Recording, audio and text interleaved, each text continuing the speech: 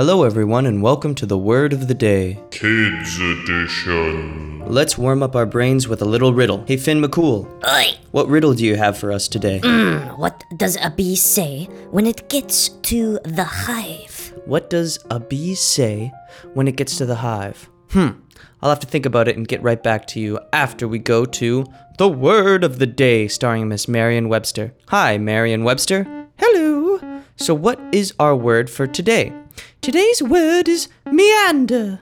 Meander. Meander. Yes, so what does that mean, Miss Merriam-Webster? Well, it's a verb, and it means to kind of move in a tired, circular, or non-linear way. Oh, so it's kind of like when you're wandering around? Yes, but sometimes when you meander, you can kind of take the long way around instead of going in a straight line. Oh, I get it. So can you use it in a sentence?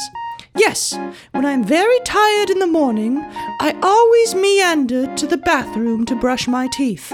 Well, is it because you're tired, or is it because you don't like brushing your teeth, Miss Merriam-Webster? I always brush my teeth, but I try to avoid it.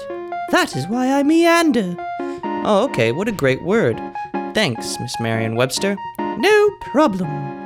And now to the answer to the riddle of the day. So, Mr. Finn McCool, Oi. What was that riddle again? Ooh, what does a bee say when it gets to the hive? Oh, I know this one. This one's pretty easy. You know what the bee says? What? Hi, honey.